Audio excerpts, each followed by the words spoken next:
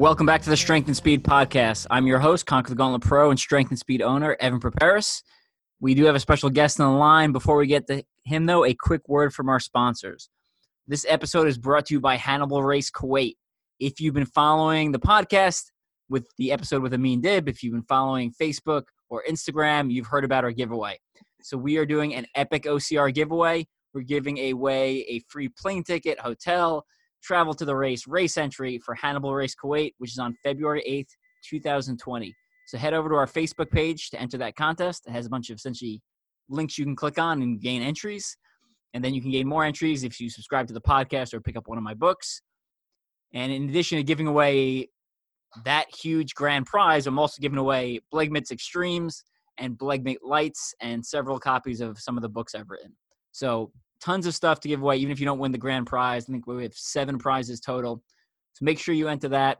If you're picking up Blegmits for Christmas, please order before December 19th so they get there in time. And we already sold out of extreme smalls. We still have medium and large extremes, and we have small, medium, and large and lights. So check that out. You can head over to teamstrengthspeed.com. Let's get to the show. Joining me, I have a guest on the line who I've had on before. We got Jarrett Newby. Jarrett, say hi. Hey, everybody.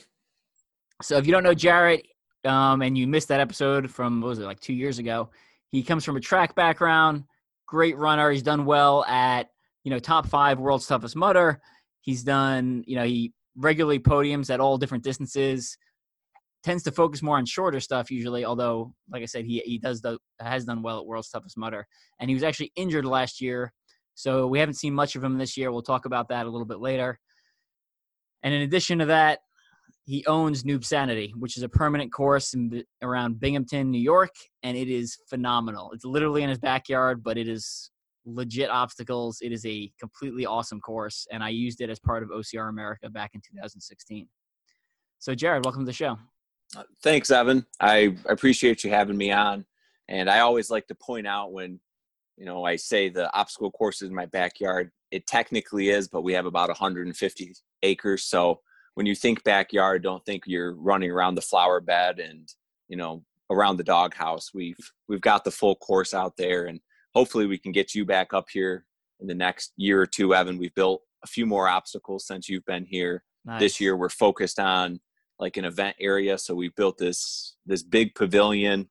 It's going to be mostly open, but one 40-foot side of it's going to be like a bouldering wall, just so we can do a few more things when it's rainy. And then underneath the whole thing is going to be a grip rig. So when we're not doing awards or having food, those type of things, it's going to be a permanent place to have like an outdoor workout space and grip. So in addition to the obstacles, we thought that would be a really cool thing. And for us, community has always been big at Newbsanity, and we're like, that's just going to be another piece of it where you come do obstacles and then you hang out afterwards, and it's right there, right in the middle of all the obstacles. So we're psyched about that. Yeah, your community up there is amazing. Like, I've traveled around to a fair number of places, raced in a bunch of different locations, both permanent venues and, venues that are traveling. And in my opinion, you guys have the best little environment there between, the number of athletes, the quality and range of athletes from elites all the way down to beginners. And then you have that permanent course. And, I know you host a lot of different events, which I want to talk about a little bit later in the episode. But yeah, it's just such a great community up there. So if you're in Binghamton, New York area, you need to stop by Newbsanity for a race or for what? You guys still doing training things on Wednesdays? Or does it? Yeah, so we take a little break right now just because the fall is hunting season. We try to be nice to our neighbors because they don't complain about us running through the woods and making noise all year. So this is our couple months we are down, but then we start back up beginning of the year. We actually go every Sunday getting ready for the Winter Spartan race at Greek Peak, because that's about 30 minutes from here. And we like to show up huge, try to win as many of the age group stuff, try to get on the elite podium. And then I always say we'll have a number of people that will probably win the beer tent too. Nice. All right, so this episode we're going to be talking about Newbsanity a little bit. We're going to talk a little bit about some of Spartan's new rules. We're also going to be talking about, well, the main reason I have Jarrett on is because he went to the Platinum Rig 24-hour relay championship earlier this year, which I wanted to go to, but ended up going to Toughest Mudder Vegas instead because I couldn't find a good team to head up to Canada with me. So that's what mainly we're going to talk about. And we'll also talk about his injury and kind of overcoming that and, kind of some of his recent results. Before we get to that, though, I don't know if you've been listening to the podcast or paying attention to World's Toughest Mudder this year, but something you said like 2 years ago finally came to fruition where they had online check-in for the pit area. And I was super excited. And I don't know if it was because of you or because of this podcast, but we're going to take credit for it. So you're welcome because it was super smooth. I was going to say, if you go back and listen to that podcast, I always struggle on podcasts. I feel like Ricky Bobby from the Talladega Nights, but I think the substance that we talked about, I think we talked about a consolidation of some of the major brands, which some of them have been struggling, and we talked about that. So it's kind of funny the things we talked about happened. It'll be interesting just as we're talking today, about the different events and direction of the sport if we stumble across anything that comes to fruition in the next 2 to 5 years. The one that we talked about that I haven't seen come, or at least I haven't seen done well anywhere, was the format where the elites sign up, and for every elite that signs up, like a percentage of that money goes into the pot. I haven't seen any races do that yet, or at least not in a large scale or done very well yet. So yeah, it's something that, I think it's tough because you can get away with not doing it. So that's just more money in the pocket of the event. I think it's possible. I think a lot of people that are running these organizations in OCR, they come from a running background or a triathlon background. And I just have a little bit of a different take because I come from a motocross background and having been a pro motocross race official, that the motorsports world is just totally different. And I think being able to blend the two is cool, and we get some unique ideas from it. Awesome. So let's jump right into the Platinum Rig 24-hour championship. So for those of us who don't know what it was like, it was not a traditional 24-hour OCR format. One, because it was a relay, and two, because it was essentially like on a track. So just tell everyone about the environment and the course, and we'll kind of go from there. Sure. It was up in Montreal, and I'll start off by saying it was one of the coolest OCR events I've done, and I haven't left an event feeling that excited in a really long time. So they did an amazing job with it. It was on a cinder track. So think of like, horse racing type of environment. It was packed down, and you would run 400 meters on the inside of the track, which was loaded with obstacles. And then you'd get to basically where you started, but instead of finishing, you would hook to the outside of the track and you'd run 400 meters back. So it was about an 800 meter leg every time that you ran. They had probably 20 to 30 obstacles set up in that half mile. And some of them were easier type of obstacles, just to crawl under or go up a ramp. But to put 30 of them in there, or however many they had open at a certain time, because they would turn them on and off, so you wouldn't do the same obstacle for 24 hours straight. They would match them up together, I think, like supersets when you're lifting. So, you do a grip thing, then all of a sudden the next grip thing's open.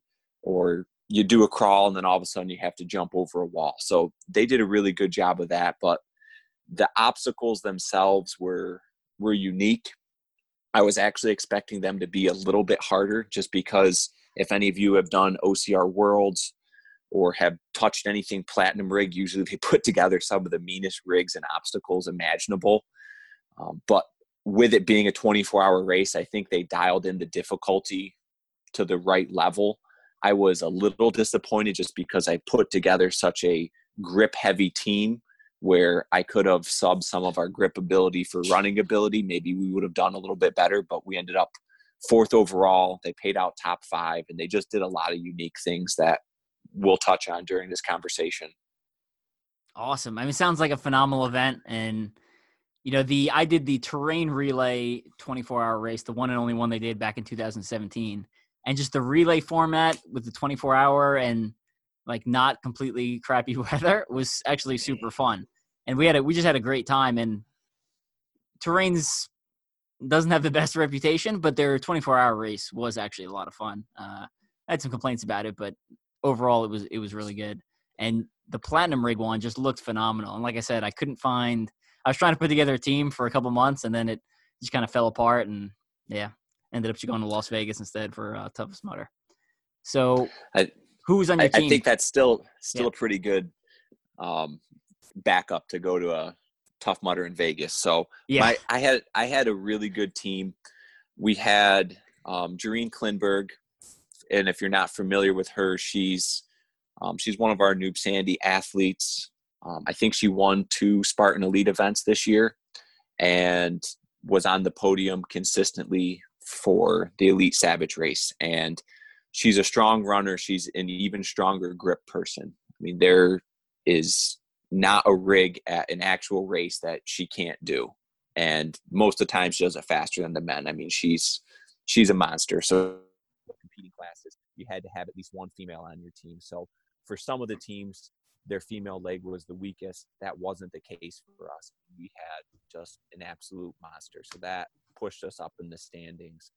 I had Dominic Vitale. He's another one of our local athletes. He's not as much a distance guy, so that was the big question mark going in, but he was a college sprinter in the 100 and 200 meter dash. He works construction, but also works at a ninja gym, and he's probably the best all-around obstacle person at my course. So we had him up there, and we had Matt Polano, who just gets stronger and stronger as events go on. I think he's a 7-time national water ski champion. So our thought was, if all of a sudden, one of us isn't able to do a grip workout or to do a grip rig. Yeah. So if we have a grip problem, we can handle it. And what was really cool is at the end of the day, it didn't matter what order you went in. You could send someone out multiple times in a row. And we actually did that. And you just had to have each runner do at least 20%. So when the low rig came out, which I actually struggled with, I took a break, and Matt, our water ski super grip guy, he went out and he hammered a few laps when the low grip was at its meanest, just because he could do it so much faster than I could. Instead of me wasting energy doing that, I would rest up, and when they changed that one out or changed the grips on it so I could go through faster as a tall person, then we got back to our normal order and I picked up more laps again. Nice. And how long, I mean, you guys obviously did really well, top 5. How long was it taking you per lap? Assuming let's say you changed out every lap, like halfway through the event, let's say, not like the first couple or the last couple. It was the same. It was almost the same the whole time, which was brutal because you think about World's Toughest, and it's just that slow, awful push. And every lap was like 6 to 10 minutes for the whole event. So you would go, and if you were going just one at a time, you would end up going again in 20 minutes, 30 minutes. Yeah, that's nice. And you'd be pushing all out the whole time. So, I mean, you get done, you have that, dry mouth. It kind of tastes like blood or pennies or whatever you get when you're redlining. That's the feeling that you'd get. But then you do that 40 times, and it makes for a rough event. So we were following the 1-1-1 strategy, and the only exception to that would be if somebody came in and our partner wasn't at the transition area. Instead of waiting for the partner, even if they were coming, you would just take off for your next lap. Nice. And they would catch back up. However, about halfway through, our water ski guy, he was just struggling a little bit on a couple of the run parts of it. And, he's still flying, but he was losing a step compared to the top teams, and he's a strategy guy. He wants to win. So he came and said, hey, Jarrett, can you take some of my laps? And when the obstacles get tough, I can try to make them up. And if not, hopefully you can make up some time. So about 8 to 10 hours in, I started taking an extra lap almost every time. So all of my teammates did about 20%, and I did closer to 40% of the total laps and mileage. And once we made that change, we started to chip away. And the only exception to that was, like I said, in the middle of the night when the low rig was really kicking my butt, he jumped in and stepped up and hammered out some really crucial laps for us. Nice. Sounds like good strategy. What were some of the other challenging obstacles? You mentioned the low rig was giving you problems. Any other ones that were kind of grip intensive, or I guess as the night wore on, just required a lot of energy?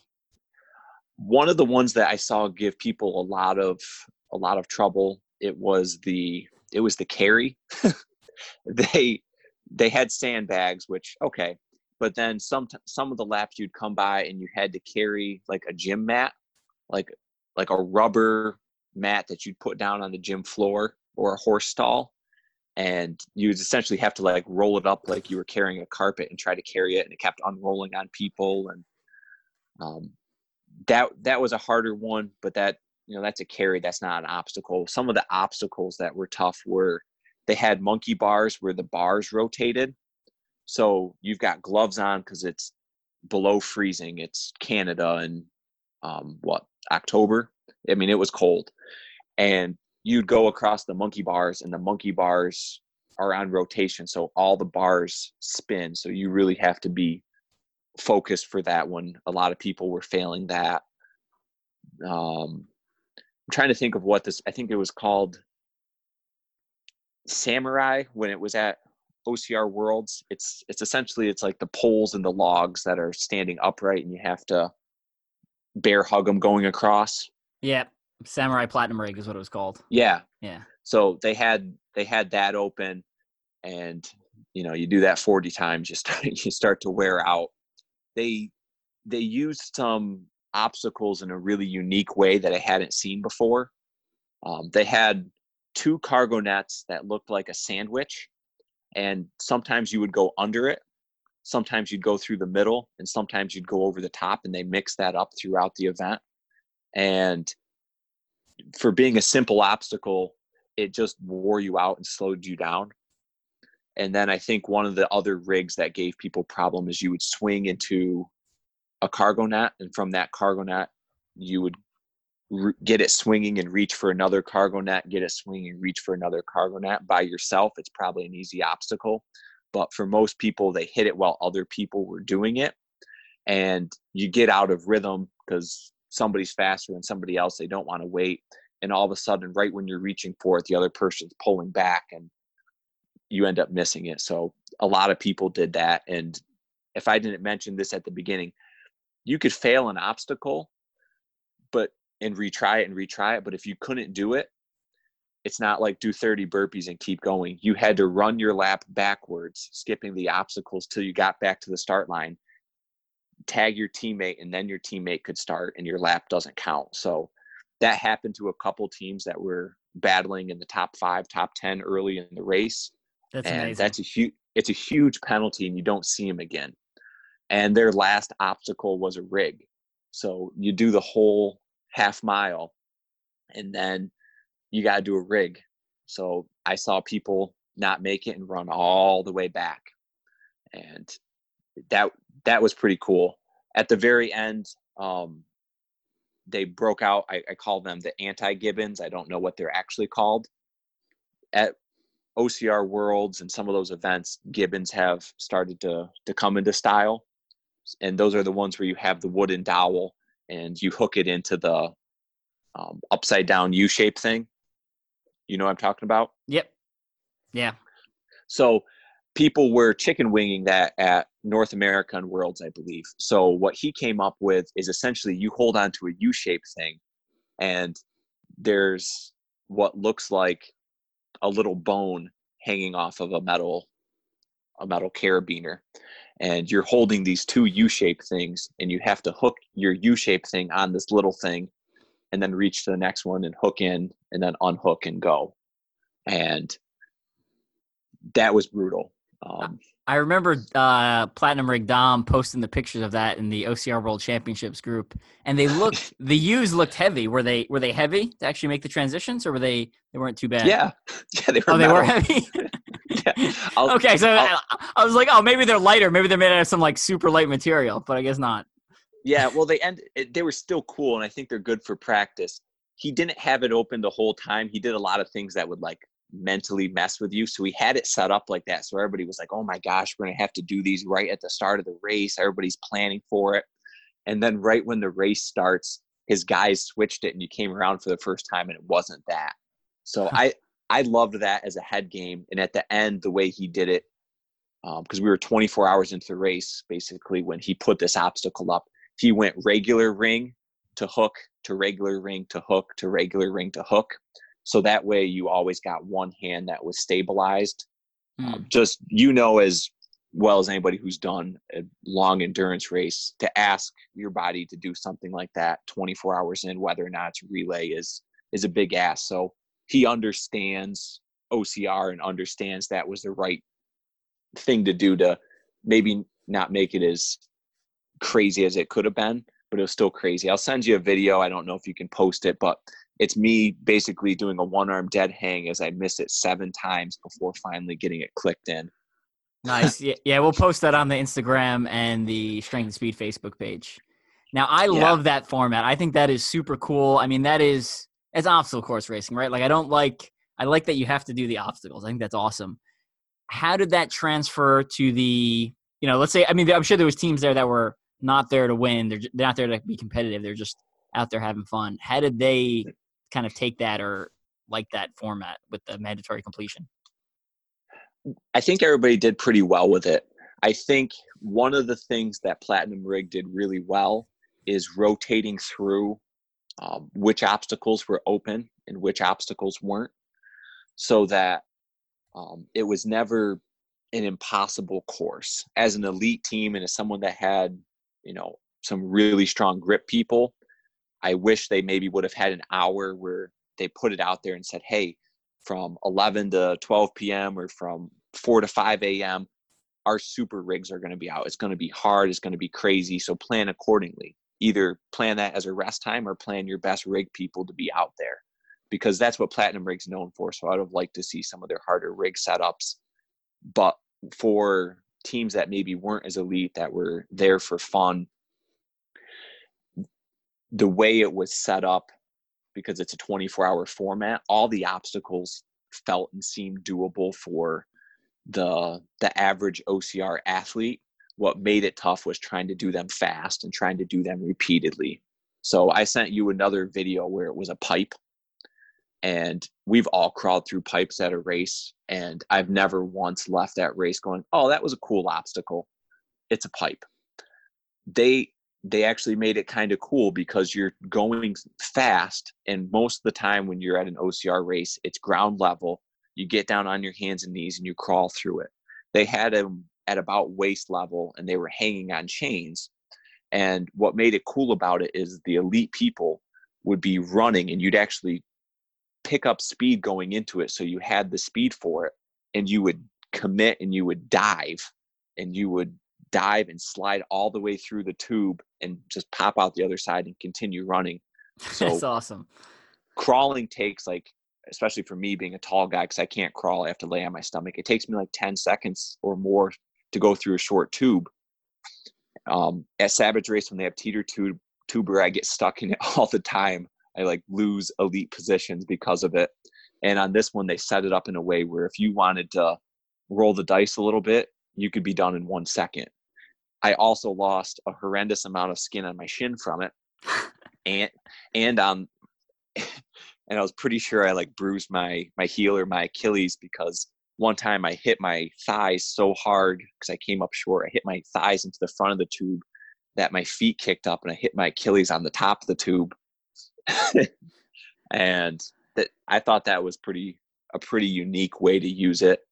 And a funny story with that is, you're talking about elite teams versus non-elite teams. I'm on the starting line, and I see this guy who looks really in shape, and he's wearing shin guards. And I'm like, that's the stupidest thing I've ever seen. Why would you wear shin guards at an obstacle course race? Like, he must be doing it as a joke, or it's like a costume team. No, he understood the obstacles that were going to be there. He understood one of them was going to be this tube. And he was the one that I actually saw dive through the tube first. And I was like, that son of a gun. Like, what? He's a genius. Like, I don't care what I look like. I would absolutely wear shin guards to dive through a tube 40 to 80 times during the course of the event, because they had them 2 places on the course. So just a lot of unique things. But again, for the regular OCR athlete, you can crawl through a tube, but if you're elite, are you going to risk it and dive through it? When you're going over the walls, are you going to roll and flip over them, or are you going to go slow? With the ramps, are you going to go slow and grab the rope and work your way up, or are you going to, just go for it? So they did a good job with that, I thought. And you got some great video out of it, clearly, of you sliding through a tube. So it was worth it, despite the bruises to your lower extremities. Yes. So, it's funny that story reminds me of, I did the hammer race about a year ago. We carry a 10-pound sledgehammer through an OCR course, about 10K. And I'm on the start line, and the race director's like, yeah, you're gonna want to have pants. I'm wearing my normal race shorts and like high socks. And he's like, you're gonna want pants for this. And I'm like, I've done OCR before. I think I know what I need. I think I know what I need to wear. And I finished the 10K course, and my legs looked like they'd been scratched by cats. Scratches like anywhere there was exposed skin, it was just ripped to shreds because there was a lot of like thorns. It was the fall race, so like, it was just brutal. It was so bad. And I took a shower and everything burned.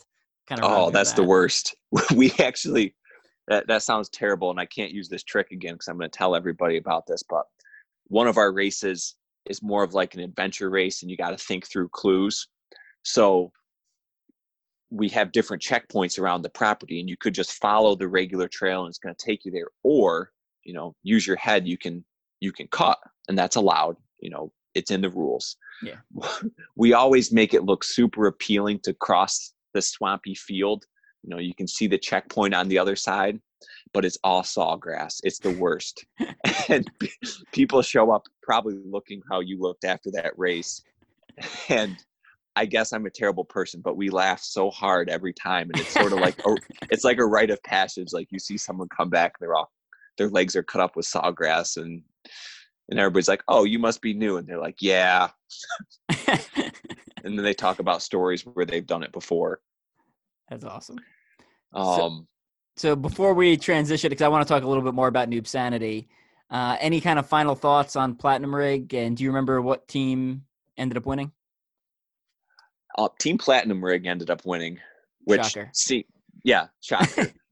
But it was fair. I mean, they were the best athletes there. It wasn't like they had some crazy advantage.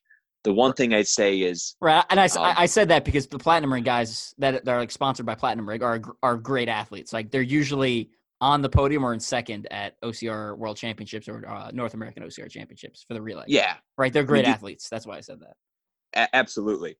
Well, I mean, there's some races like local stuff where someone wins, you're like, okay, like it's because they train here every day. Like I think I do pretty well at elite OCR races. But I'm not competing with some of the big dogs, but you put them on the course in my backyard, I'm going to have a pretty good chance. At least the first time through. Right. Yeah.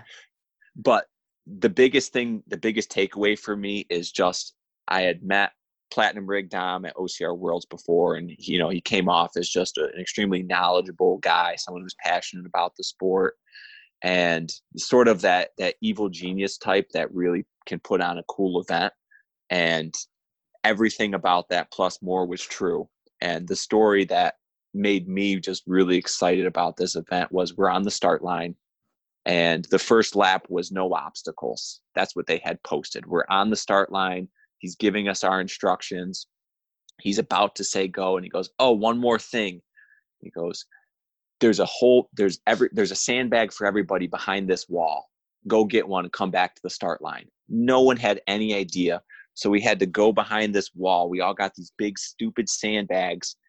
And about 10 seconds later, he started the race. So it was just total chaos, something you couldn't be prepared for. But it made it perfect. It spread the field out the right way.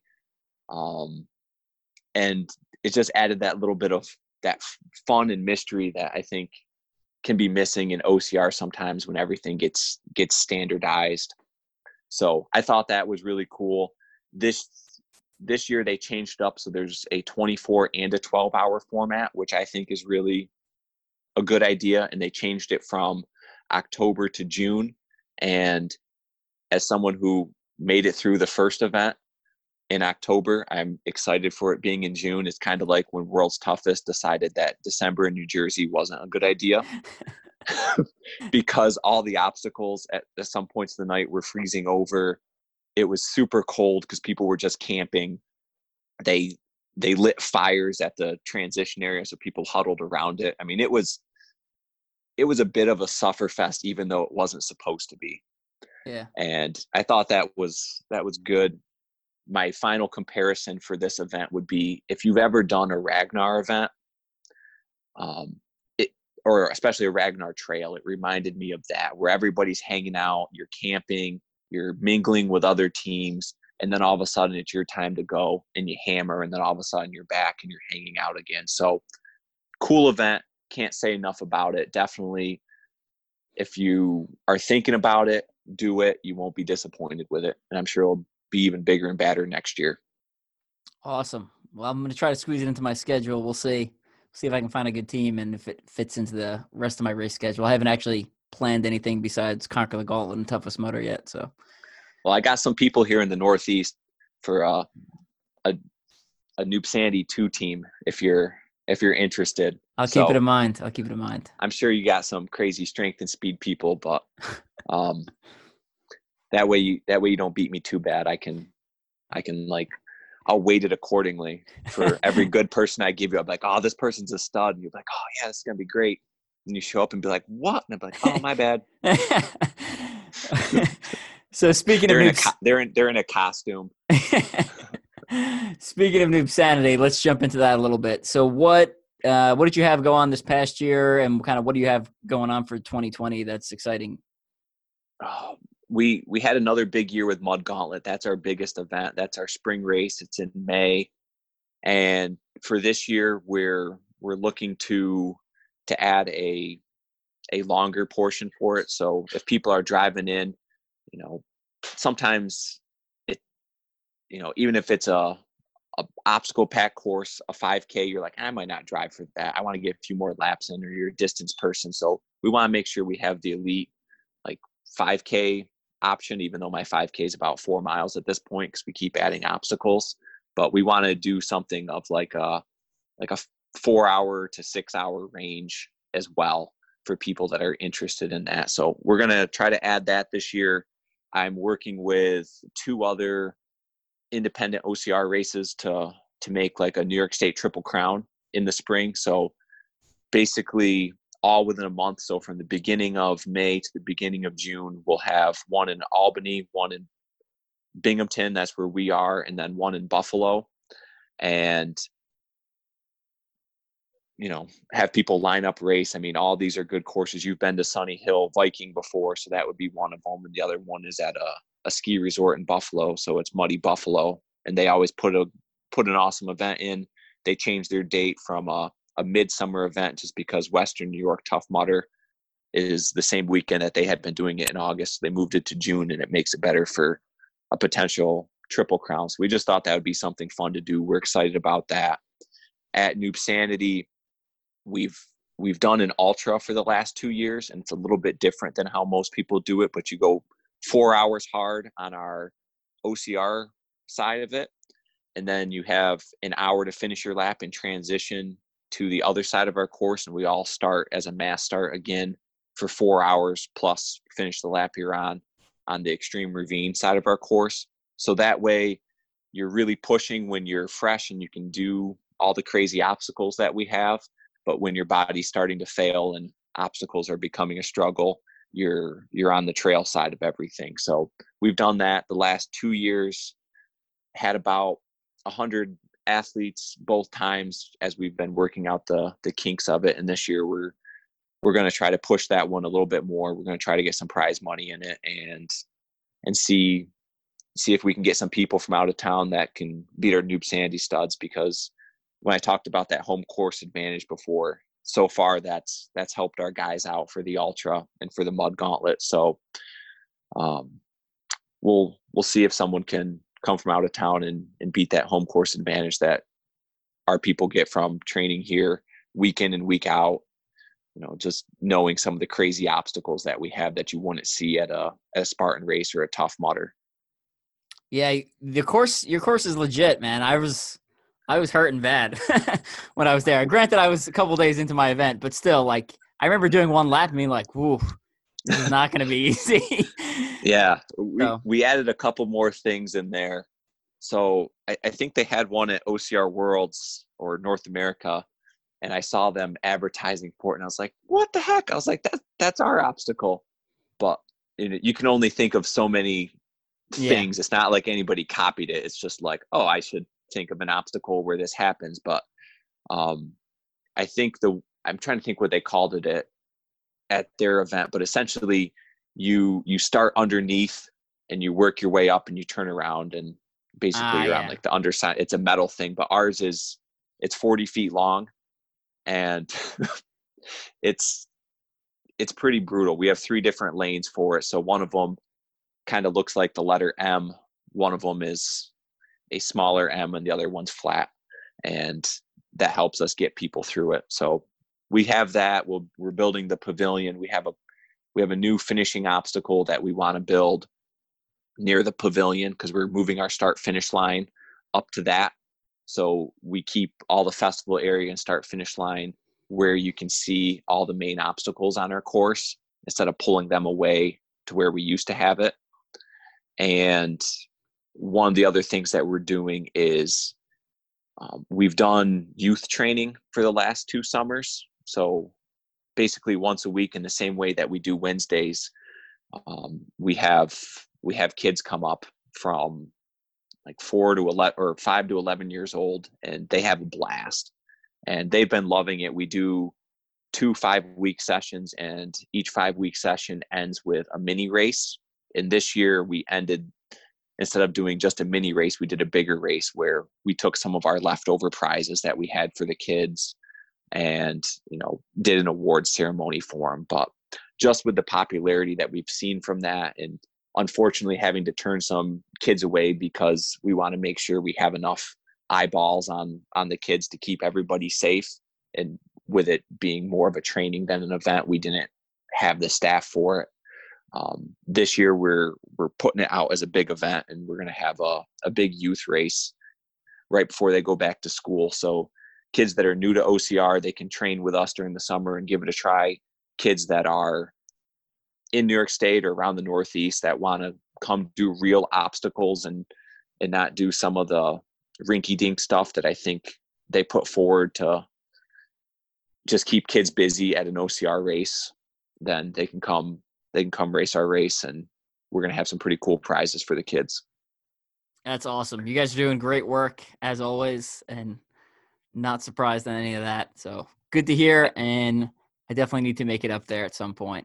Yeah. And just my last thing with the kids one, I think you see this when you go to different races, and I can't speak for all the different brands, but I think sometimes it's an afterthought to have the kids out there, and we're not thinking enough about getting that next generation into the sport, because right now the sport is living on the burst in popularity that it got, when it was brand new and people wanted to have a picture of themselves doing a mud race or doing an obstacle course race, but that's faded a little bit. And with that, we've seen a decline in some of the attendance numbers because it's not that brand new thing. So it's how do you keep the people involved that are already involved? I think the brands are focusing on that, but how do you get that next generation in there? And I think it's exposing them to stuff like this when they're younger, showing them that it's a sport, it's something that they can do with their friends. And, we've had great success with it. Like the kids love it. I get emails from parents all the time being like, hey, are you guys doing an extra session? My kid wants to come up. Can we have a birthday? It's just been a really cool thing to be able to do. And one of the things that I think prevents kids from being engaged when they do a kids race at some of the other brands is the courses are so easy. It's like run over here, step through this tire. Yeah. Here's a foam pit and you're done. And they're, I see kids that do some crazy stuff. They can make it through the hard side of the rig lane. They can make it up there's a 11-year-old girl who made it up the hard side of Rip Curl. Damn. I mean, She was also it's a legit warped wall for those. Yeah, it's 15 feet. I mean, granted, she ended up going and she made it on American Ninja Warrior Junior or whatever that show is. But, like kids can do some amazing things. We don't put them in situations where they can test themselves. Like we never want to put them in a dangerous situation. We have obstacles that we certainly don't allow them to do. Some of our higher things, some of the ones that are a little bit more dangerous, but you'd be amazed at how many kids can figure out a way to get over a 9-foot wall. You'd be like, how are they even going to reach the top? And they're like hanging on the sides. They reach the top, they swing a leg over and boom. Yeah. You're like, that's pretty cool. Yeah. It's problem solving. It's athleticism. It's outside the box thinking. Like those are all great skills, and bringing athletes in young is obviously beneficial, right? Because then theoretically that's a lifelong participant. And maybe they don't do what some of us do where we race 10 to 20 times a year, but they do 1 or 2 races a year in their hometown, and that's what they do annually, and that contributes to the sport and keeps the sport growing and viable. And my daughter's 4.5 now, and when we take her to races and they have a kids course, she loves it. She eats it up, right? If there's no kids course, she's like, where's the kids course? It's like, And the one at Warrior Dash was like straight garbage. It was like, I took her to Warrior Dash one when she was like 3, and she was like she wasn't even impressed with it when she was 3. It was like literally crawl through a tube, step over a tire, and walk on a balance beam, and like that was it. And then the Conquer Youth course though is really good. So we've taken her to that, and we got her going to Mini Mutter this coming weekend. So cool. I've seen some pictures of the Conquer the Gauntlet kids course. So that one looks legit. I'll say one thing that surprised me, and if you run an OCR event or you're trying to get people to it, I didn't even think of this. It just happened that way. And I'm like, oh, that's pretty cool. We had a bunch of kids that came for kids night, and then their parents started doing OCR. Yep. So, we're like, they saw their kids doing it, and they've been meaning to get in shape. They've been meaning to come up here, but they didn't do it because, they're afraid to take that first step. And by doing some of the parent kids nights that we do, where we let the parents go with the kids and quote, help them, even though I think the kids are more athletic in some situations, but it gave them the confidence to say, hey, like I could do this. This actually is fun. And they got talking to some of the other parents at the kids training, and they're like, you know what, I'm going to sign up for an event. I'm going to sign up for something. And we probably have 15 new adults that started coming to our trainings and our events through our kids program this year. So that was pretty cool. And it's something they can share with their kids then. That is cool. I know for the main prizes in the Conquer Youth course, all the people showing up to that, I mean, 98% of them didn't even know about the adult race, right? So like that like you were saying, it brings the parents to the event, and then they're like, oh, there's an adult race? There's a pro team? There's a competitive side to this sport? There's open wave people? Like it blows their mind that there's like all this other stuff around. It's like, yeah. And, we have people on Ninja Warrior and blah, blah, blah. And they're like, oh, cool. So good stuff. Yeah. All right. A couple more topics we want to touch on before we let you go. Let's talk real quick. I know you had some pretty serious injury. Talk a little bit about that and your road to recovery. Sure. So 2018 started off strong for me. I had a second place in a podium at Greek Peak Spartan. I followed it up with a win at Viking race in their regular race, and then kept going and won their ultra that they do on the same day. Had a good finish at Savage race. And then, I had just had this nagging pain. I thought I pulled my groin.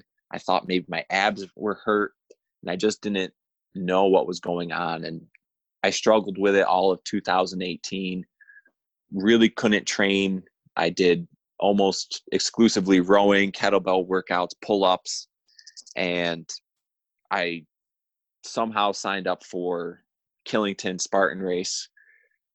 Ran the race, was an excruciating pain. I think I got 5th place, and I went. My wife's like, "You have to go see a doctor. Like, something's wrong." So I had been putting that off, and I went and saw the doctor. I had bone fragments in my hip. I guess one of the biggest one was about the size of an M&M. I had torn my labrum, and I had a cam lesion and a pincer lesion. So that's when you have excess bone growth from it smashing together on the femur, the bones, the leg side, and then on the hip side. So I had surgery. I had an awesome surgeon for that, had a great PT, and ended up getting back to just light running at the end of February, beginning of March, and just rehabbed super hard so that I could come back for my first OCR race back, which was Savage Race, PA. Ended up getting a podium there. Did okay, top 10-ish finishes at a couple of the Spartan mountain race series that I did. My fitness just for the mountain side of it wasn't there yet. So definitely excited about 2019. I've been training hard this fall, and I'm excited for some big things. Also, I went up and did the Fit Challenge in Rhode Island last year, so I have that on my spring schedule this year. Will be probably my first big test after Greek Peak. If anybody hasn't done that one before, it's a independent course. Usually they win a mud run guide award or two, and yeah, Rob McCoy looks like he puts on a great course. That's been on my bucket list the last 2 or 3 years. Yeah, that's just one of those places you have to get to, and you show up, and it's everybody from elites to this is my first OCR race. Cool vibe, cool obstacles. They got some swag afterwards, so that was a fun one. I'm excited for it this year, but yeah, the hip injury was a bummer, especially not knowing what it was for so long, and probably making it worse. So I'm sure I'll pay for that later in life, but for now it's feeling awesome, and I'm just rolling. So for our listeners, what would you say would be the lesson learned from that? Is if you have a nagging injury, you should get it checked out, or what would you do differently if you could somehow rewind time? I'm probably the worst person on the planet to ask that question, because when I broke my back riding motocross, I didn't know for a week and a half. I thought I pulled a muscle in my back, which that's pretty stupid. I had a compression fracture. But anyways, what my college coach always said was, if you have an injury, take 2 days off, see how it feels. If you've taken 2 days off and you start back and it hurts again, and you end up putting in a full week of easy training with those 2 days off and it still hurts, you should go see somebody. Because at that point, you'll either hopefully you get a definitive answer that tells you, yeah, suck it up, I can train through that, or no, this is something worse and I need to do X, Y, and Z to fix it. So my crazy physical therapist that got me through my hip injury, he tries to be my voice of reason. If everybody could have somebody that just shoots straight with them, when he says, yeah, you can do that, it's just going to hurt. You're going to be in a ton of pain. I don't think you can do that, but try it. I'm like, okay, I'll do that. And he's also the same guy where, I went into him because my wife made a deal with me that I had to see a medical professional before I did a go ruck, because I had been limping around on my knee. And I was like, fine, I'll go see Matt. And she's like, that doesn't count. And I went and saw him, and he checked it out, and he's like, you tore your MCL. I was like, oh. I was like, can I still do go ruck? He's like, no. He's like, absolutely not. He's like, what are you doing? Because I didn't even go and see him. We were working out together, and I casually brought it up in conversation. I was like, hey man, like, I know we're doing like a grip workout, like some ninja stuff, but my knee's been bugging me, and that's why I'm not doing any of the jumpy stuff today. Can you can you take a look at this? And he did whatever test they do on it where they wiggle your leg around, and I about turned white as a ghost from pain. And he's just like, what is wrong with you? So if anybody knows me or knows my family, it probably makes sense. So anyways, right on. That's some good advice. I mean, I might similar advice to you. I usually, if almost all injury or things that I think are injuries initially typically go away in 48 hours, 48 to 72 hours. Over my life, I've had only like one or two things that took about 2 weeks to go away. And then if it lasted longer than 2 weeks, it was some sort of serious injury. And typically I knew that ahead of time, right? Like, I just tore my pec. It's like, yeah, that I felt the muscle ripping on that one. Yeah, I'm pretty sure that's what I did. So yeah, sometimes you don't have to guess. Yeah. We always joke that Matt has a full circle physical therapy program because he does all like the OCR and motocross and water skiing. So like he has the normal patients, and then like half the people he sees are like all his friends that somehow got hurt doing an activity with him. So about 2 months ago, my dad had rehabbed from a shoulder surgery, and he was racing motocross again. Matt was racing with him. My dad's 60 something, but he was racing in the plus 40 class. He was in the lead, and lo and behold, Matt was in second place. And he was trying to pass him, and he jumped on my dad over like a 60-foot double jump and messed up his other shoulder. So it was one of those things where, we gave him a hard time about it, and that's racing anyways. But yeah, we were like, full circle physical therapy program. Nice. Now, before we let you go, I know you had some strong opinions on some of Spartan's new rules. Let's touch on that, and before we give our final shout outs. So kind of turn it over to you. Well, it's perfect because anytime you say anything, negative or critical, you get about 90% of the people that do Spartan races immediately hate you. And that's not what I'm going for. I want people to think through it critically. As a sport, we're continuing to grow. And I think sometimes they do things that are in the right direction, but either aren't executed well, or if they weren't executed well, then maybe they had the wrong intention with it. So this year they came out with, you have to apply to be elite. It costs $30. And for most people that are going to be running elite, that are truly elite, they probably already met the automatic qualifications. They got emailed, a code so that they go online and sign up. So if you're not familiar with that, you can go to their website. There's a bunch of articles for it. But when we initially saw the standards, you're like, oh, well, if you're someone that's podium in the elite division, like they're just going to email you a code. But that's not how it turned out. Like if you're not doing some of their national series races and placing well in that points series, which kind of feels like you just need to go to a lot of Spartan races to get the code, then you have to pay $30 for them to check their results to tell you you're elite. So it felt like there's still tweaking to be done for sure when one of my athletes has to pay $30 to apply to be elite for a race that she won the elite wave of last year. So I don't know how else to say it, but that felt wrong. And reaching out to Spartan, they weren't particularly helpful about it. They're like, well, that's the standard. So it is what it is. But I feel like that's where World's Toughest Mudder, before you could apply for contender status, that doesn't cost you money to do that. You have OCR Worlds, you have your result verifications. You don't pay money to do that. I don't mind, paying extra to be elite, because you're going after prize money. They have timing, they have officiating. But when you're paying the same amount that you've always paid plus extra, but you're not getting anything else as an athlete, it doesn't feel right. There's no, now that you're applying for elite, there's no special entrance or accommodations. There's not extra money going towards officiating or prize money.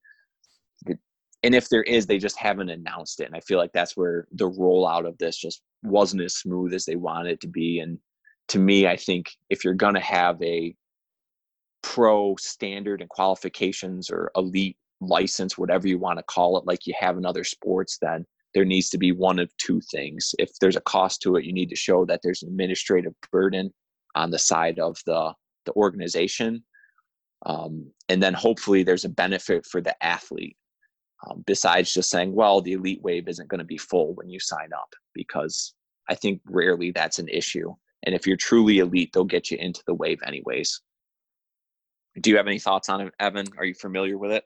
So you enlightened me on some of the nuances of it. I was familiar with the general principle and practice of it. As a marketing move, I think it's a good move, right? Because like you were saying, they're making people choose sides. They're making people commit to their brand. And like you were saying, like if you do a lot of their series, you get a lot more points, which, you know, even if you don't do super well at all of them, if you just show up and put out a solid performance, you know, whatever your capability is, if you show up to all of them in the series and put out quote unquote whatever your solid performances, you'll get pretty high on that. You get a decent standing just for showing up. So I understand where they're going from a marketing move. Yeah, I don't know. I'm not too strongly opinionated on it. I just, mostly because I don't run Spartans, and this helped me. Not that I had any planned initially for 2020, but this made the decision easier, right? Like, you know, I considered doing Sweden or Iceland, the 24-hour championship, but you know, with this rule, I won't do it. So which is fine. So I'll stick to world's toughest. That's fine. Yeah, I think you do pretty darn well there. I had a couple world's toughest questions for you if you got time. I think as someone that lives in the Northeast, where, you know, Spartan is a mainstay, if you do OCR in the Northeast and you don't do Spartan, you are missing out. Yeah, and there's just so many races in driving distance. It's like, yeah, they're like everywhere, right? You know, I understand it. I get it.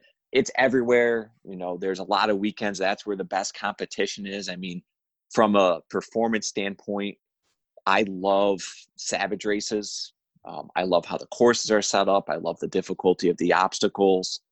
I'll typically do better on a flat course than a mountain course. Just, it is what it is. That's my style of running. But I still love going out to the Spartan races. Like, for not being as good at hills, like Killington is one of the coolest races that you can do. Palmerton's an awesome race. Greek Peak's right up the road from us. So I'm gonna do at least a few OCR races that are Spartans every year, just because I love OCR races and they do have a good product. It's just, you know, when you get nickeled and dimed on fees, and you're like, man, you know, I just don't want to pay that. And people are always like, well, then don't pay it. And I was like, well, I want to race, and I want to race the best people. Like, you know, the other option is sit home or travel 5 hours. Like, I get it. They can charge it, so they will. It doesn't feel right in the sense of like, this is truly what's best for the sport, for the athletes. I think it's what's best for the bottom line right now. And we'll see how that goes over time. So one of the things that I actually noticed in the last 24 hours is, you know, maybe I think it was about a year or two ago, Spartan separated their Spartan Facebook page from their Spartan race Facebook page, which made no sense to me. I was like, they're literally one and the same. But in the last 48 hours, I've seen like 2 advertisements or 2 announcements where they're rolling out other things. So there's something called Spartan Fighter, where they make like gis and like MMA apparel apparently. And then they just partnered or bought some mountain bike race, some like super hard mountain bike race. So I was commenting to one of my friends, like, is this the beginning of, I mean, one, it's obviously Spartan's trying to make themselves a lifestyle brand. So not just Spartan race. Well, I mean, they did trail races this year. Right. Yeah. And that too. Again, I've heard rave reviews about those events, and it just blows my mind, because you see the price it costs to run a Spartan trail race. There's no obstacles. Like, trails are free, you guys. And if you Google trail races, especially if you live in the Northeast, there are tons of kick-ass trail races, you know, where you'll race awesome competition in state parks, national parks, cool trails. And you don't get fancy awards or swag, but I mean, you get to race the race against good competition. And it's like, oh, that's $25. And you're like, oh, how far is it? And you're like 30 miles. And you're like, what? And they're like, yeah, it covers the food that everybody gets at the end because we serve a meal. And you're like, what? And then Spartan Race is like, yeah, this is $100-something. And then people are like, okay. Plus parking. Yeah, and plus parking. And bank check. Well, and just from it's cool because you see Spartan people getting into trail running, but from a trail running standpoint, I love trail runners, but you will not find a cheaper group of people than trail runners. Like hardcore trail runners are just like, I would say climbers probably gives them a run for their money, but that's about it. Sure. I think those two lifestyles, like from like a trail runner where we have like Ithaca, New York, that's a trail running centric place in our area. You'd not believe how many people are like, oh, I camped here before the race. I rode my bike here. Like, I'm just running the trails. I'm not actually in the race. And you're like, it's $10. Like, what do you mean you're abandoning a $10 race? And it's not like a scrub that's like, this person would win it. And they're like, yeah, I'm just running the trails today. And you're like, okay. So it's funny that they've been able to take trail running and put a premium price on it. I think it shows how strong their brand is and how people will follow it. So if we're going to look into my crystal ball, my prediction for, maybe even a year or two from now, a couple years from now, is Spartan World Championships turns into like the Arnold Sports Festival, right? Where there's a headlining thing, like the Arnold Sports Festival's headlining thing is bodybuilding. And although they've actually kind of switched, they're kind of leaning more towards strongman now, but that's like the main event. And then there's all these sub competitions around it going on all week or all weekend where they're bringing in athletes and they're bringing in sponsors and they're bringing in vendors, and it turns into like this big, almost like X Games kind of mini Olympics type event. That's my prediction for Spartan's future, 5-year plan type thing. So I'll put that out there. I could see that. I see them continuing to be a lifestyle brand, and in some of the moves that maybe Tough Mudder had made a couple of years ago that didn't really catch fire, like the Tough Mudder gyms. I see Spartan executing on those things. I see them, with their SGX coaching, and I see someone's like, I'm an obstacle specialist, I'm a this, I'm a that, and it's working. And they get people, they have clientele, and they're able to charge a premium price for whatever they do. So I think you're right. You'll see them step out into other things. It's kind of like buying a Peloton stationary bike versus a regular stationary bike. Like you can buy a regular one, but if you've got that status, you're going to do Spartan. And I think it's a lifestyle brand that it's turning into, and they're doing well at it. I think you'll continue to see it become more and more of that lifestyle, like Spartan lifestyle. We do training, we do this, we do that. Right. Diet and nutrition, all that stuff. Yeah. And I think they'll be good at it. I mean, I agree. Yeah. For me, pissing and moaning about $30, from a business standpoint, rarely do you leave a Spartan race for whatever price they charge and you don't go, oh, like that was worth it. Like, I'm never like, oh, that was a total ripoff.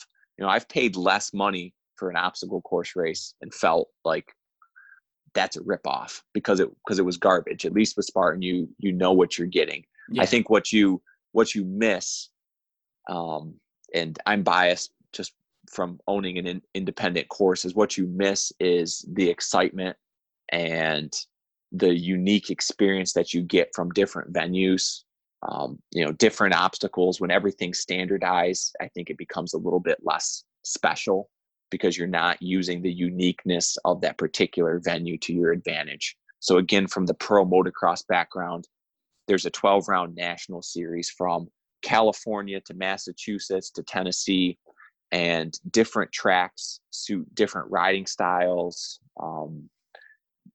Sometimes it leads to different winners or different outcomes in the race. And again, as you move to standardize in OCR, I just hope we don't lose that, because there's a unique flavor to each location that makes it a little bit different and makes it exciting. It's the same reason that nobody watches track and field, because who's going to win beforehand. Like if you're watching a 10K and someone starts to pull away with like 3,000 meters left, you're like, well, this is over. You're not like, oh, he's going to hit this obstacle and then what happens? Or they're going to hit a hill. He's not as good in the mud. You're like, well, it's running and he's faster and he's pulling away. So yeah, this guy's going to win. He's got a higher VO2 max and a PR that's 30 seconds faster. So yeah, he's gonna win that one. Like I'm sure you've been in a local road race where it's like ready, set, go, and you're like 30 seconds in, you're like, I'm gonna win this. Yep. Yeah. I've got this. Or you're like 30 seconds in and you're like, nope, that guy's gone. You're like, yep. I'll be in third. I'll be in third today. Like you're like watching. It's like. Yeah. Immediately. Oh, you line up at the start line and the people there and you're like, all right, he's faster, and everyone else is slower, or I don't know them and they look slower. So yeah. And at an OCR race, I feel like there's always like there's that chance. Given day. Yeah. You're like, someone's gonna miss this obstacle. What's the trail like today? It's just different. Where I've had people drop me at the beginning of an OCR race just to catch them later, either on obstacles or because the terrain changed, and vice versa, where I'm cruising, then all of a sudden someone's chipping away and you go, oh my gosh, like this person's a monster on the downhills. Yeah. So right. Let's touch on those. You said you had a couple of world's toughest questions. We'll touch on real quick and then we'll wrap it up. I do. This might be painful for you, but just watching, I was following it online. It killed me not to be there. And your pacing, I don't know if you've done one yet where you talked about, how that worked out. But as I was watching your pacing, I'm like, this is dead on. Like I could see exactly what you're doing, what you're going for. And, I read some of your post-race comments. I think you talked about, maybe cold or wetsuit change, but can you just tell me a little bit more about that? And, looking back on it, like if you would change anything. Yeah. So I talked about it a little bit on the last World's Toughest my last podcast from Strength and Speed, but the plan was to run even effort, uneven pacing. So I was very comfortable the whole time, and I was running at a pace I thought was good. I wasn't really pushing very hard. My lap times look super fast because not all the obstacles are open, right? I'm just cruising. Yep. And I'm just flying by obstacles because they're not open. So, I felt good. And, the last 2 12-hour races, I was still running people down when the time expired. I was still gaining on people. I was like, You know what? I'm just going to just kind of like open the valve and just kind of let whatever flows naturally go. And whatever place I'm in, that's what place I'm in. And, and I respect the hell out of that, because I always talk about giving running to win. So many people show up to the start line, even if it's not like winning the race, it's, they're afraid of what happens if I step over that red line. And instead of saying like, what could be my best potential race, and let's try to race for that. And that's what it seemed like you were doing. So, I mean, that was cool. In hindsight, I'd say I was a little bit too far, but it didn't feel like that at any point. I was never like, oh man, I'm so out of breath or I'm pushing so hard. I was just like, I was just running, feeling good. So yeah. I've been there, and it's the most painful way that you can get to the mileage that you got to. I mean, that's still 90 miles is crazy, but for any, people always talk about even splits. When you hit that wall and you still keep going, those are the most painful miles. It was pretty bad. Yeah. And I was proud of that, because if you look at some of the past World's Toughest, there's been guys who've been in the top 3 in the first 12 hours and they start losing placement and then they quit the race. And and that's not me. Quitting. So I'll say this. My wife, a like a year ago, had a dream about racing, and so she tells me about it. She's like, "Yeah, I was at a race, and I had a dream about racing." And I was like, "Cool. Was I there?" And she was like, "No, you had dropped out." And I was like, "Was I dead?" And she's like, "No." I was like, "You should have known it was a dream." That's kind of the mentality I go into races with. So, yeah, hopefully that never pans out. But it's just I think a lot of it comes from military background, right? Like, there's no quit button in the middle of a mission, right? And while I've never been in a mission where it's so extreme that you're running the Mogadishu Mile out of downtown Somalia, like they were in Black Hawk Down, but like it's just not an option. It's not something that's considered at any point. I have done missions where we were walking through the Iraqi countryside in the middle of it was July. It was actually July 4th. We were pulling up this big cache, and we were only supposed to be out for like 30 minutes, and we ended up being out for like hours. So we ended up having to send guys to the truck, back to the truck to get water and bring it back to us. Mm-hmm. But by the time they walked back to the trucks, picked up the water, and walked back to us, we would run out of water again. So it was like endless cycles of guys going back and forth to the truck because they would drink some of the water on the way back, and they could only carry so much. We pulled up enormous. It sounds like a physics problem that you'd like have in high school, and you'd be like, "This guy can only carry this much. He's walking at 5 miles an hour." Yeah, I don't know. I'm gonna go with C. So I've got some other good stories from that are not appropriate to share in a publicly broadcast forum. You can ask me about it some other time. And I touch on a little bit about in my book, Ultra OTR Man. I think I actually have a picture of the cache.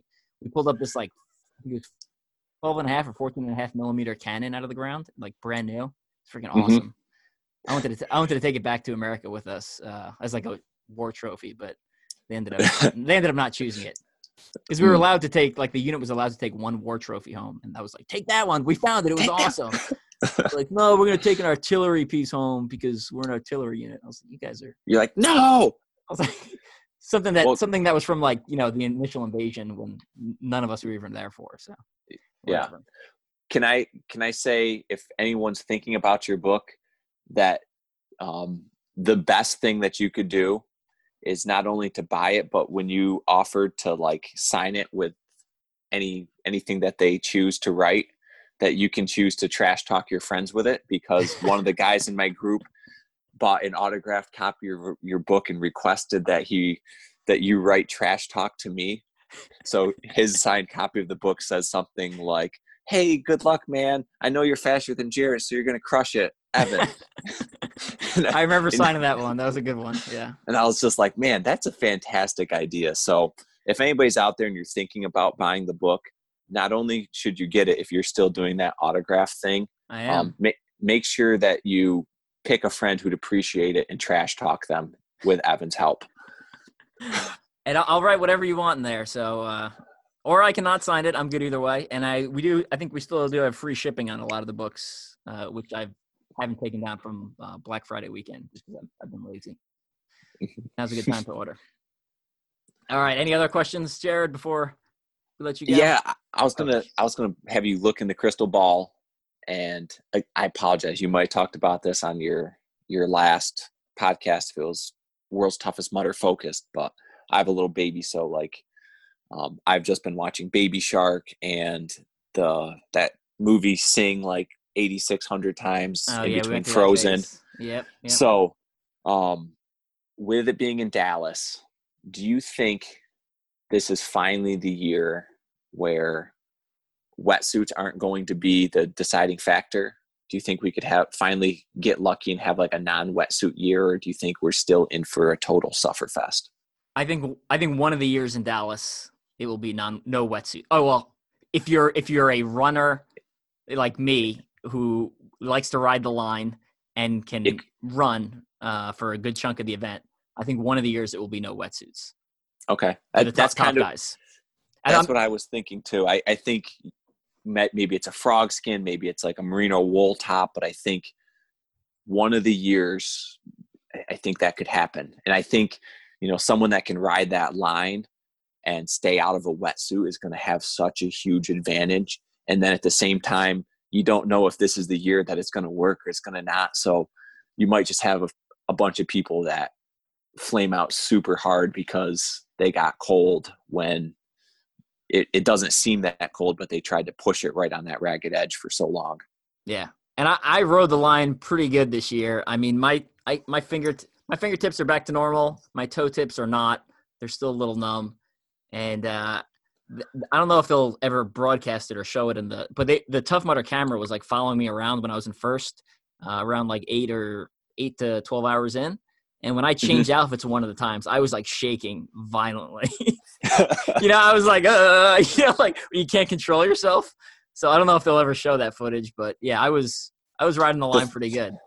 The things that don't make their marketing promos, the guy in the lead shaking uncontrollably, as I talked to all my friends afterwards, just talking about like, oh, my fingers are still numb, my toes are still numb. Like, I'm totally gonna be back hopefully next year, or I mean like 2020 I'll be at it again, but there's a couple things like when the event's over and you've just been watching at home, so you can feel your fingers and toes and you're like, this is kind of nice.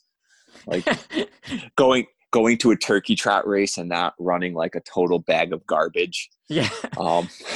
Because I'm pretty sure everyone who's only seen me at turkey trot races for the past decade has been like, I thought this guy was fast, and I'd show up and I'd start off at like a 7-minute mile and end at a 12-minute walking pace because one of my foot's numb, my other leg's cramped up, like just your heart rate's at like 180 despite running at like a 10-minute mile pace. You're like you go from sweating profusely to freezing back to sweating all during a turkey trot, and it's like the perfect distance after a world's toughest mudder where you think you might be recovered. You're like, I don't know, like I'm actually not feeling that bad.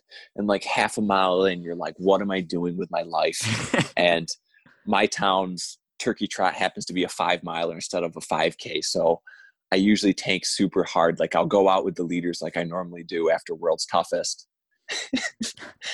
So I'll go out in like a 550 mile and I'll end with like 11 minutes. I'm like walking and they're like, what happened? I'm like, I did that race thing again. And no one understands because no one does OCR. And they're like, okay, man, like, hope you feel better. I'm like, yeah, don't worry about it.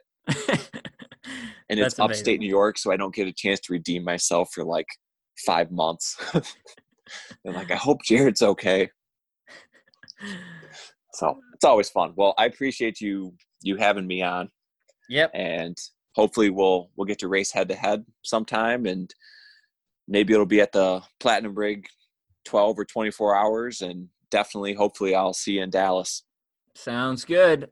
Before we go, we'll do this one. So we sometimes ask people, tell us one thing people would be surprised to know about you. So I did not prep you for this question. So do you have anything that people would be surprised to know about you? Oh, boy. They might have guessed this one, but I had a streak from kindergarten to 11th grade where I went to the emergency room every year.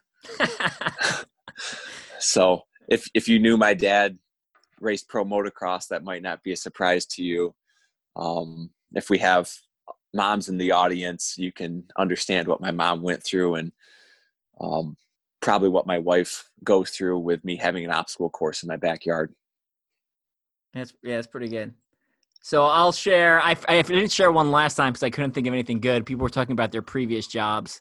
So I'll share one. My last operational job, I was actually in charge of one of the sections underneath in my company was the canines, the dogs. So if you were watching the news last month and they had the al-Baghdadi raid, and essentially the dogs were like all over the news because they chased this terrorist down. He ended up killing himself by blowing himself up. The military working dogs that I've worked with are just phenomenal animals. I mean, they can find bombs, they can track, they can attack. And when they attack people, it is terrifying, like absolutely terrifying. Like they will straight up eat your arm. So those things are awesome. So just a kind of a cool experience. I didn't actually train them. It was like I was in charge of the guys that trained them essentially. That was someone from the last podcast. And as far as injuries go, This one's, again, maybe not surprising, kind of like yours. I've only gotten stitches once in my life, and it was when I was trying to cut open a frozen piece of bread, Ezekiel bread. I ended up stabbing my hand, and I'm bleeding all over the place. And like you'd expect from me, I was like, should I go for my 10-mile run or should I go to the hospital? And I was like, And like, I put on my running shoes. You're probably like, I could run to the hospital. I walked out the door, and then I was like, all right, I can feel my pulse in my thumb. Like, I should probably go to the hospital. So I went to the hospital and got stitches. But that's not the first. Typically, when I injure myself, I'm typically like, yeah, I should definitely still train through this, and then I'll worry about it later. But so I always, I picture you as like elite athlete. You have all this crazy military experience. I'll throw a question at you. Worst job? Like, did you ever work at McDonald's or something where you're just like, I don't picture Evan working? No, I worked as a waiter in a catering hall at one point, but only for a couple of months. That was like the only job I had. And it was towards the end of high school. I did that. And then basically I went to college and I had a scholarship. And part of the scholarship was they give you a couple $100 a month as a stipend. So I didn't work for that. And then on the summers, we typically have some sort of military training. So it didn't really facilitate getting a job. It didn't make much sense based off how often I would be gone. So I didn't really have any, typical jobs growing up. And then I went right into the military and, basically worked in the military since I graduated college. So Got it. Just I had the standard, food industry ones, but when I was running in college, I worked on a tobacco farm in the summer, and that's hands down the worst job. That sounds terrible. It sounds like you absorb all the tobacco through your skin. Funny story, you do. So even though it's like 90 something degrees, you have to wear long sleeves so that the nicotine doesn't get in your skin. You don't get sick. And all the like pesticides and things that they put on it would make your arms break out in hives. And I don't know if there's some step of the process that I missed, but when they always talk about smoking being bad, like it's not like lettuce. It's not like they wash that. Like they just put it in the barn to dry and then ship it off. So who knows where it goes, but yeah. Like, not that I was ever a smoker before, but like you saw that and I was like, okay, learn two things. I was like, one, never need to do that. Two, I should study harder in school. The best man for my wedding and the godfather of my daughter is a pharmacist. And side note, he recommends wearing gloves if you're packing Viagra for people. So just a tip put out there. They say with handling drugs. Yeah. All right. We're going to wrap things up. Thanks again for coming on. Again, head over to teamstrengthspeed.com. Blegmits are available. Books are available. The contest is available. It's on the main page, and it's also on our Facebook page. Go enter. Check out Hannibal Race Kuwait. Mean Dib, the owner, who we've had on the podcast a couple episodes ago, is doing great things. We've got something else coming down the pipe for hopefully later 2020, which I can't talk about, but it's in the works, and I'm super excited about that. I really hope it pans out. I don't want to say something before it's true, but keep an eye out on Hannibal Race. Keep an eye out on Amin and Strength and Speed, and we will catch all of you next week.